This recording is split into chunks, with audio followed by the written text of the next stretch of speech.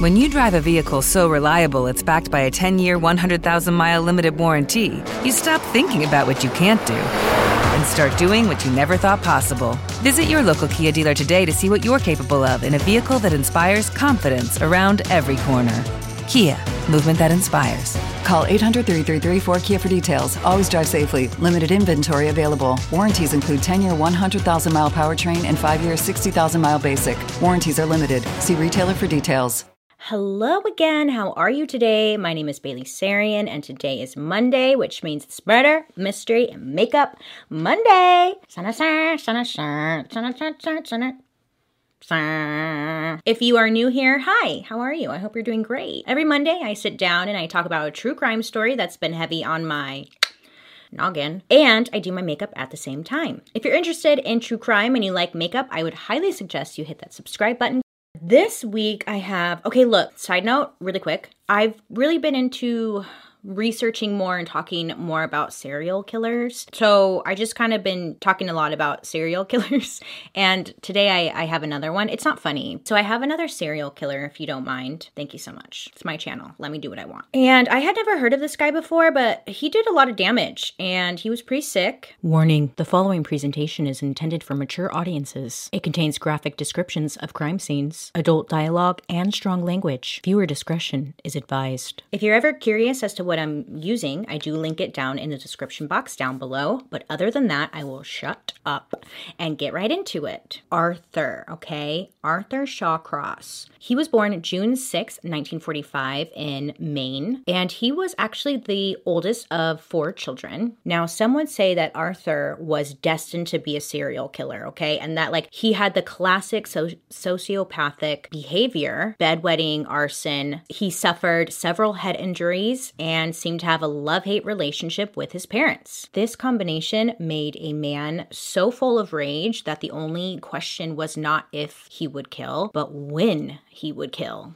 Now, when Arthur was young, his family decided to move to Watertown, New York, and that's when the problems really started to happen. In school, Arthur was just very awkward and shy and quiet, and it was very difficult for him to make friends and be accepted by the fellow classmates. According to Arthur's family, he seemed to be more of the aggressive type. In school, he kind of went from being the shy, awkward one to turning into this class bully. And he would have these crazy, uncontrolled, violent outbursts. So later on, Arthur would do an interview and kind of explain just his upbringing and whatnot. And he would claim that he was sexually abused at a very young age by his mother, and that his mother would just insert foreign objects into his, Also, on top of that, his aunt performed oral sex on him when he was 9 years old. And then Arthur said when he was in junior high school, he had sexual relations with his sister. Now, in contrast to that, his parents and siblings said that he had a really normal childhood, that these events he described were just stories. He was making them up. He had a wild imagination, and he was just always telling stories. His mom especially just, denied that any of this happened. You just don't know who to believe. There's no way of knowing whose version is the truth. What was clear was that Arthur would constantly change his stories when he was being questioned or interviewed by professionals during the investigation. I don't want to discredit him at all, but at the same time, you don't know. Now, it's said that Arthur had a very low IQ. I know there's mixed opinions about the IQ test and if it's legit or not. Let's just pretend it matters. I don't know. How come serial killers, they always know their IQ? So Arthur, low IQ. That led to him dropping out of school. He just didn't do well. He didn't have any friends. He wasn't social. At the age of 19, Arthur enlisted into the U.S. Army, and then he was drafted to Vietnam, where his sadistic tendencies seemed to have flourished. Or maybe it was just the fact that he had freedom. While in Vietnam, Arthur said that he had raped, killed, and ate 2 Vietnamese girls during a combat mission on his tour of duty. There is absolutely no evidence to prove that this is true. However, he also claimed a combat kill of 39, which when investigated later would also proved to be a lie. Authorities claim he killed no one on his tour of duty, but Arthur stands by the fact he killed people when he was out there, and he killed innocent women as well. Which, weird brag, but okay. Now, back in like his civilian life, Arthur actually married a total of 4 different times, and he did have children, but all of his marriages ended in divorce because of his anger issues, and he also never had a relationship with the children. Now, while in his 3rd marriage, Arthur moved back to New York, and in 1972, this is when he would abduct a son of the neighbor. Now, this little boy was only 10 years old. Arthur somehow lured this little boy into like a wooded area nearby, and that's where he proceeded to suffocate the little boy until he passed away. And then after that, that's when Arthur sexually assaulted him as well. Sadly, it would be 5 months until someone found the poor boy's body in the wooded area. A lot of people, though, were searching for him. It was everywhere in the town. They couldn't find it. The body. Once this little boy's body was found, that's when pathologists, they would realize that the boy's genitals, they had been bitten off. When police had gone around and questioned any witnesses or family members, Arthur's name was actually brought up because a few days prior to this little boy's disappearance, Arthur had actually taken him out fishing. So, I mean, Arthur's seemed to be the last person to actually see him. When police go and question Arthur, he denied any knowledge of this little boy's disappearance and just denied. And they didn't have any reason to further question him. I don't know why, but they just didn't.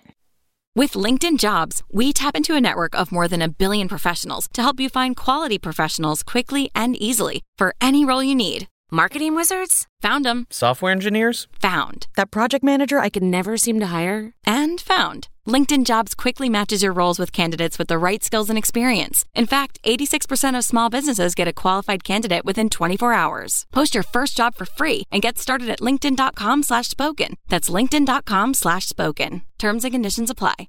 4 months later, after the first little boy's body was found, a body of an 8-year-old girl was discovered under a bridge. Now, it was seen that like she had been raped and murdered, and there was mud and leaves and other debris that had been shoved down her throat. Also, it was all shoved like in her clothing as if they were trying to make her one with the leaves or something. I don't know. Hide her. It's disturbing. Once again, when police and investigators were questioning people about, any witnesses, give us something, Arthur's name was brought up again because neighbors were called seeing Arthur with this young girl hanging out around the bridge area. This time, police actually brought Arthur into questioning and really pressed him for the answers because, come on, what are the chances that he was the last person to be seen with these 2 kids before they went missing? So they bring him in October 1972, and that's when Arthur actually confessed to both killings. Now, he initially confessed to both murders, but due to lack of evidence, Arthur's lawyers were able to plea bargain a dropping of the first boy's case. In October of 1972, Arthur pled guilty to manslaughter of the second victim, avoiding a first-degree murder sentencing. Arthur was sentenced to 25 years in prison, and that's the end of the story. Just kidding, psych.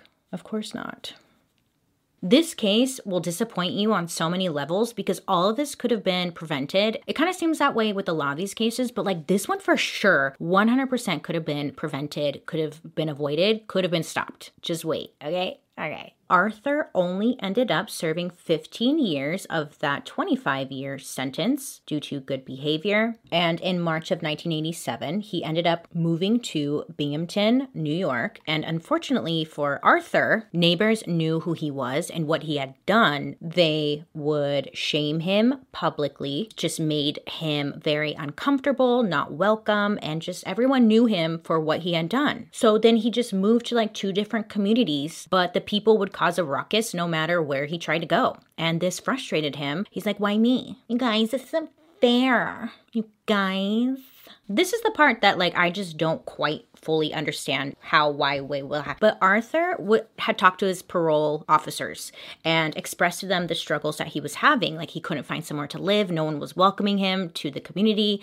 He couldn't get into the swing of things again because everybody knew who he was. Parole authorities, they actually smuggled him into Rochester, New York, and to prevent Arthur from not fitting in with the community and with everybody else, they actually ended up coming up with a solid plan to get Arthur in, just get him going again, right? So they're like, okay, here's what we're gonna do. Let's not tell anyone about Arthur's past or alert police. They sealed his criminal record so that it was no longer available to law enforcement agencies. So if you looked up his name, normally it would pull up everything about you. You did this shit, you did this shit, you did this shit for X amount of time. At this point, it's on his record, right? But they decided, let's lock down your criminal record. Let's shut it down so people can't pull you up and they can't see your past. And then you'll be able to live a happy, perfect life because no one will know. Yeah. I was confused because it's why would authorities agree to this? That to me just didn't make any sense, but they did it. I mean, of course, Arthur was happy about it. He's like, hell yeah, my record is sealed shut. No one will know. So he's stoked. But little did authorities know, well, they should have known,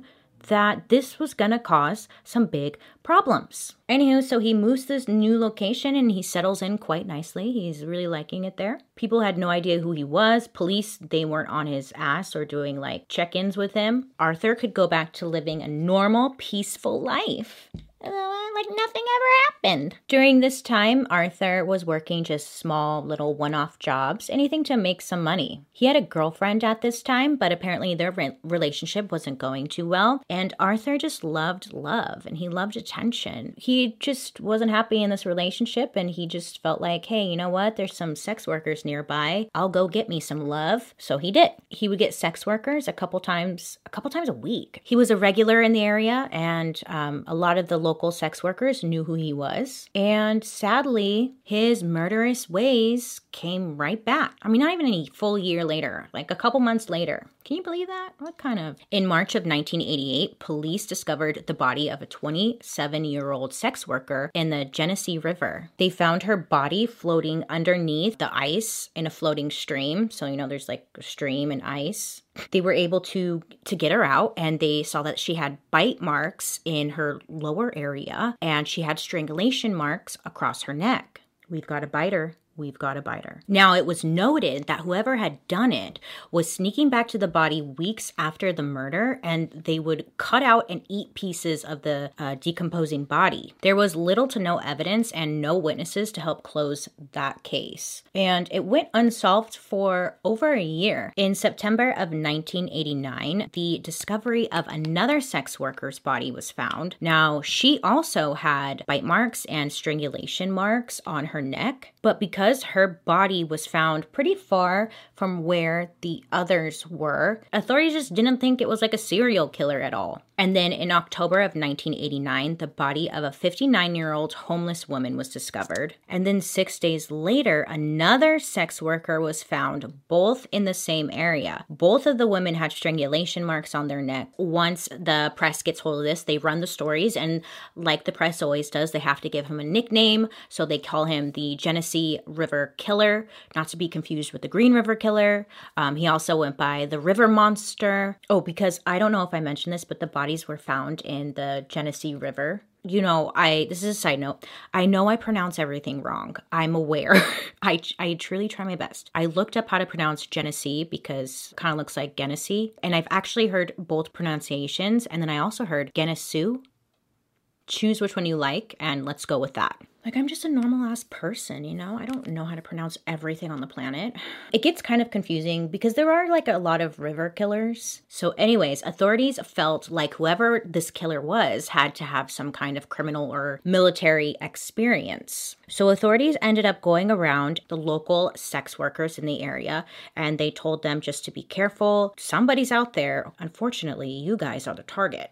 Now, this is when authorities would go through and check criminal records for offenders who might be living in the immediate area. Now, remember, Arthur's record was sealed shut. So when authorities are going through and looking at all the different people in the location, trying to figure out who could it be, are they here? They got nothing. They got nothing because the people that were being pulled up weren't Arthur, because his record was sealed shut. Over time, more and more sex workers continued to disappear, and it became apparent that the killer must be someone familiar to the women who worked in the area. So police did go down and question a lot of the sex workers and asked, who could this person be? Regular clients who maybe show signs of aggression. The more sex workers they asked, they kind of got the same name, which was Mitch or Mike. They said, we don't get to know our clients, we're just here to do our job and then we're done. But Mitch or Mike seemed to be the name associated with this person who was very angry.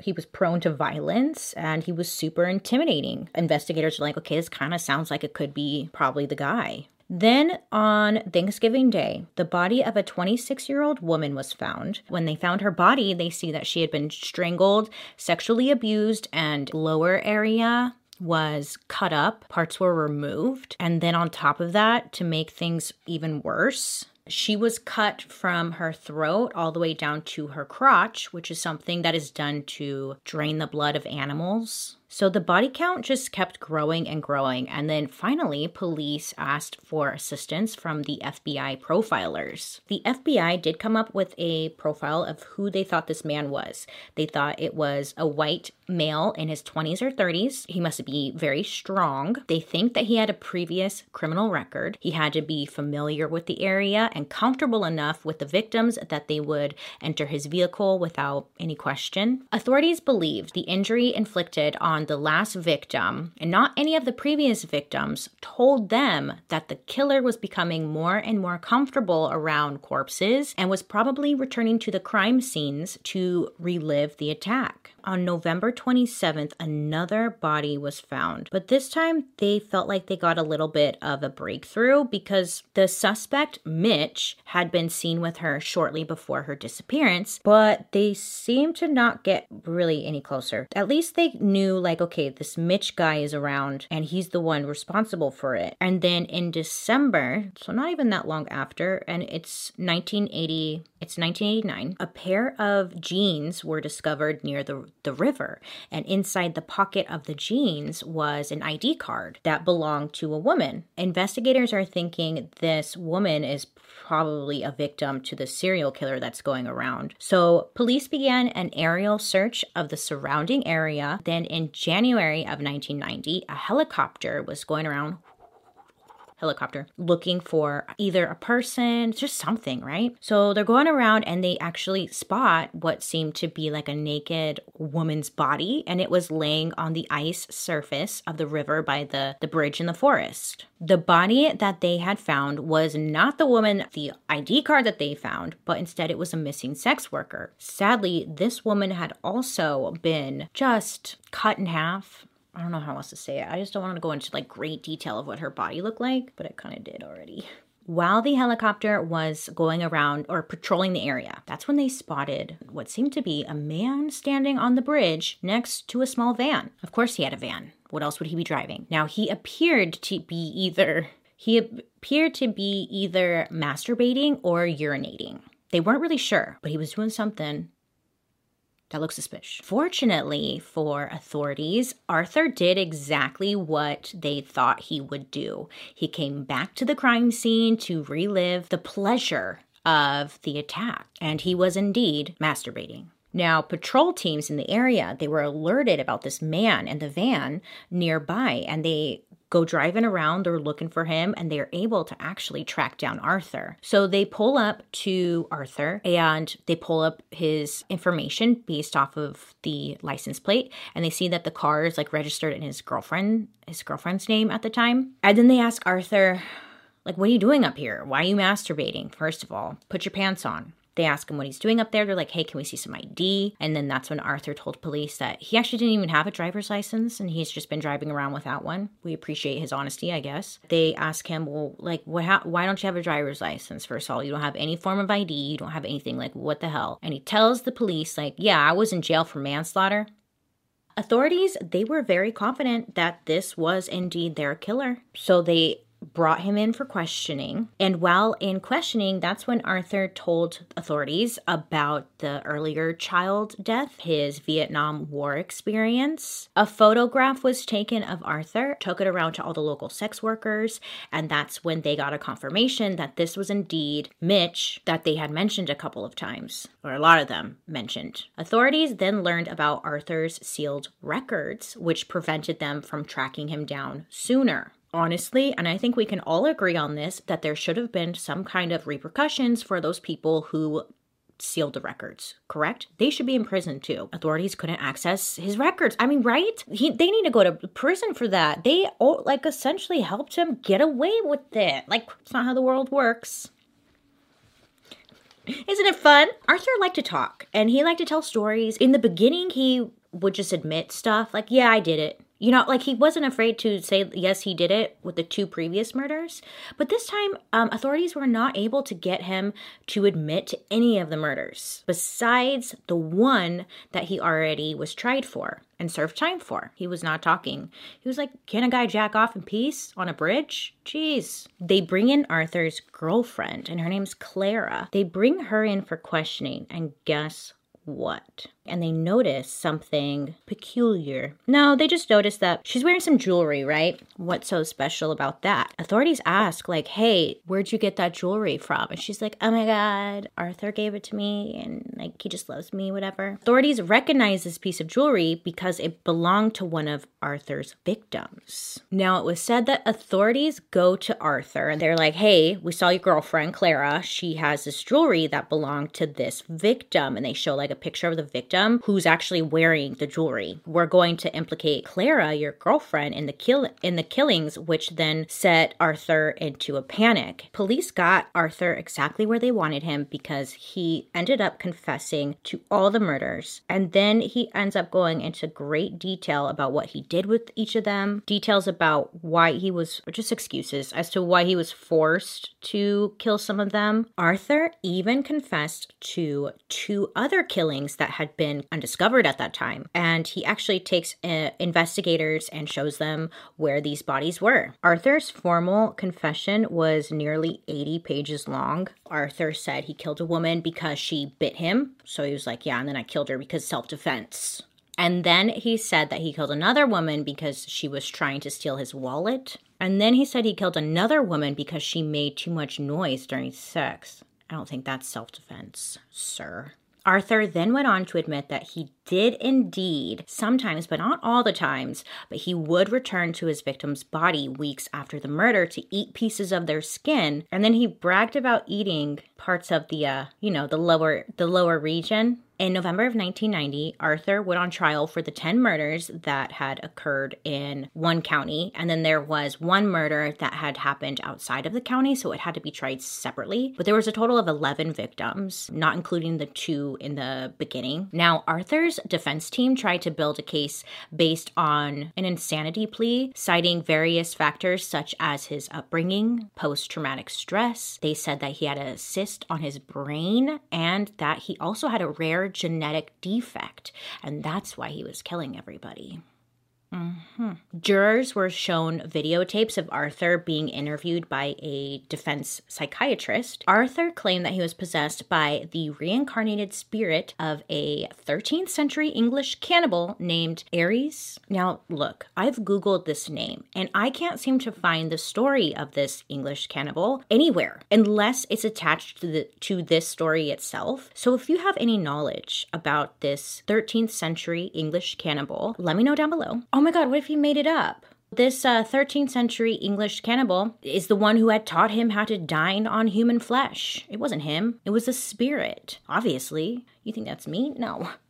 Arthur also blamed his mother for his killing spree, going on to say that like his mother's voice had ordered him to kill these victims. So I don't know if like he's telling the truth, like these are real things that he was thinking, or if he was just trying to kind of feed into that, see, I'm insane. Arthur, though, he would be declared as sane, and he was found guilty of 10 instances of second-degree murder, and the judge sentenced him to 25 years for each count, which was a total of 250 years in prison. In November of 2008, Arthur complained of having like a pain in his leg. He was transferred to a hospital, and that's later where he died of cardiac arrest. So that was a story of Arthur Shawcross. I mean, what else can you say? But I'm glad he's dead. Sorry. You know, the Lord says you should always forgive. But boy, do they make it difficult. Anyways, let me know your thoughts down below. Also, I would love to hear who you would like me to talk about next week. I hope you have a really good day today. You make good choices. Please, please, please, please, please, please be safe out there, okay? And I'll be seeing you guys later. Bye.